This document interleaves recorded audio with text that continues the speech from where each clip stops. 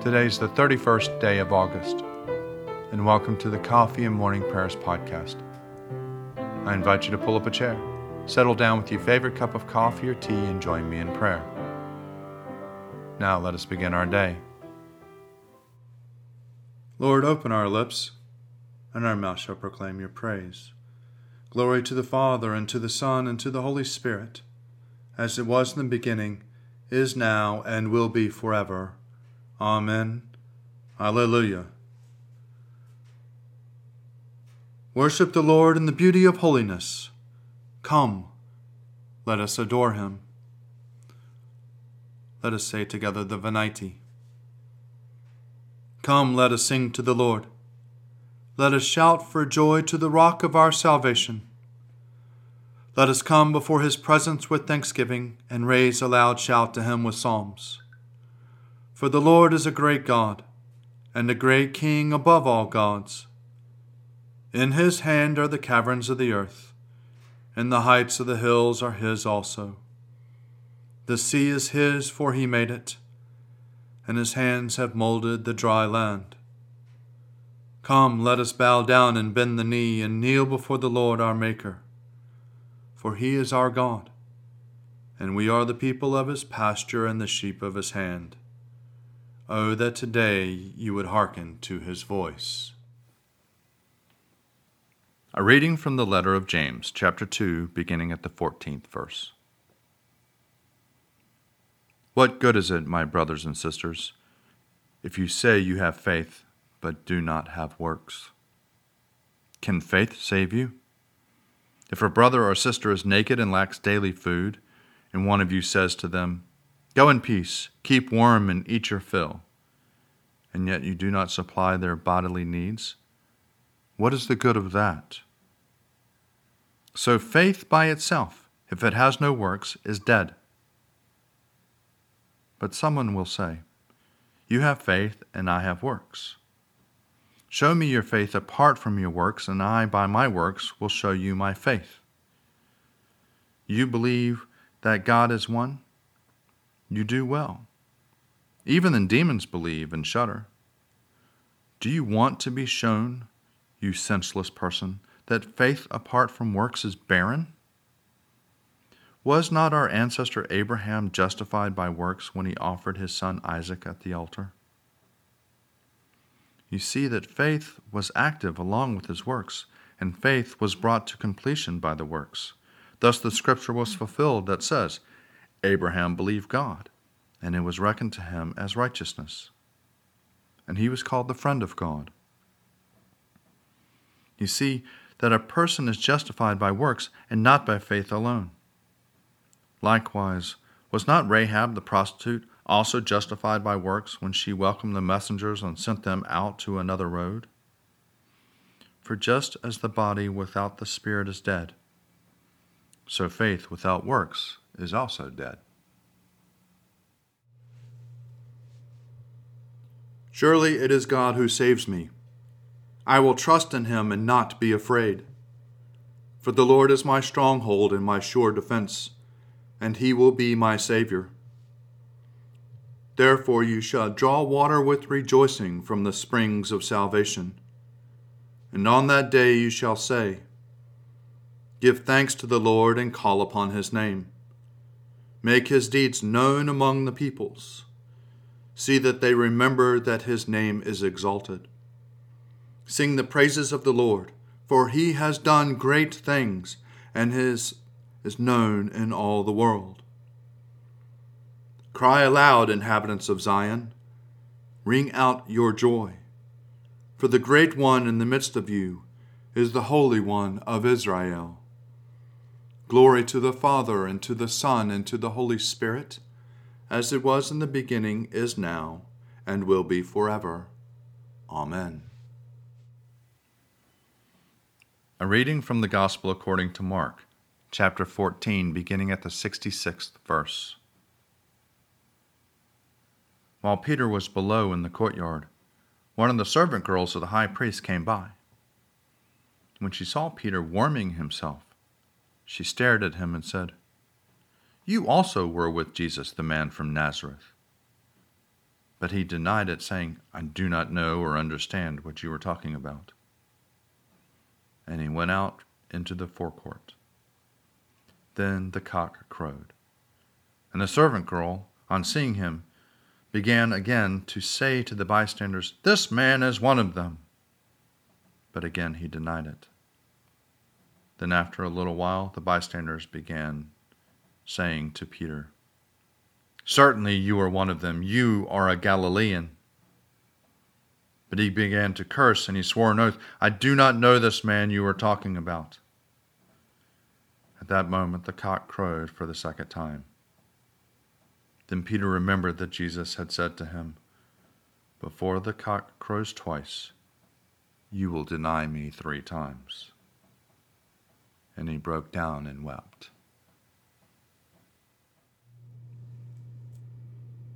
O ruler of the universe, Lord God, great deeds are they that you have done, surpassing human understanding.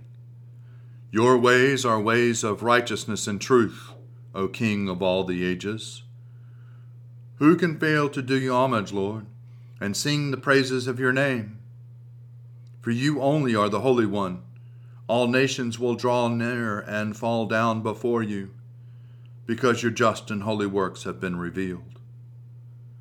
Glory to the Father, and to the Son, and to the Holy Spirit, as it was in the beginning, is now, and will be forever.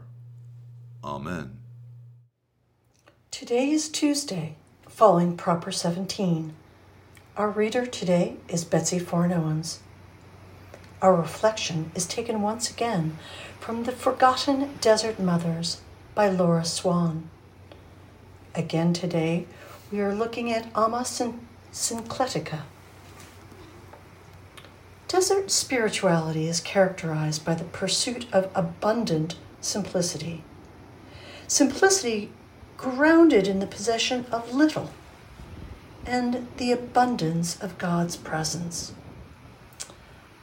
Although the desert way was of sparse meals and fasting from most foods, Amma Syncletica understood that more was involved.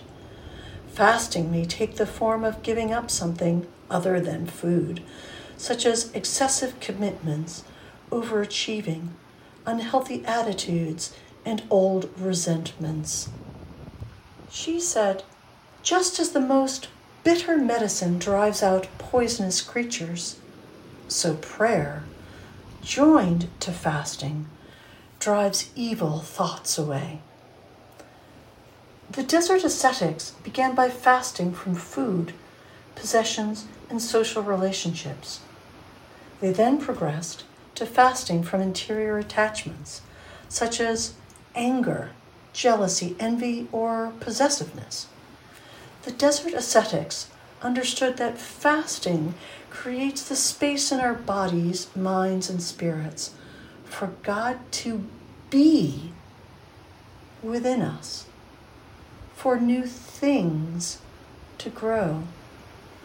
The Ammas knew the power of thoughts to encourage, affirm, be creative, move, and nourish. They can also move one toward discouragement, despair, anxiety, and depression. Fasting and prayer breaks the cycle of thoughts that drains one of life. Prayer heals and nourishes our inner life. Faith enables one to trust that an inner work is going on, even when there are no corresponding positive feelings or when difficulties are encountered. Blessed Syncletica was asked if poverty is a perfect good. She said, for those who are capable of it, it is a perfect good. Those who can sustain it receive suffering in the body, but rest in the soul. For just as one washes coarse clothes by trampling them underfoot and turning them about in all directions, even so the strong soul becomes much more stable thanks to voluntary poverty. Simplicity keeps us faithful to the spiritual journey and removes anything that keeps us from God. Simplicity supports and strengthens our deepest commitments and responsibilities. Balance helps us recognize when poverty is becoming an idol in itself. The ascetic does not seek poverty for poverty's sake, but rather cultivates simplicity for the sake of the poor and to remove any blockages to finding God. As we move through life, we often sense a call toward simplicity, not just of our possessions, but of our commitments, attitudes, and whatever binds our heart. As we become more aware of what possesses us, we yearn to divest ourselves of this. Stress is often a good indicator of our need to simplify. Alma Syncletica also said, "It is written, be wise as serpents and innocent as doves." That's from Matthew chapter 10, verse 16. Being like serpents means not ignoring attacks and wiles of the devil. Like is quickly known to like. The simplicity of the dove denotes purity of action. Serpents are wise.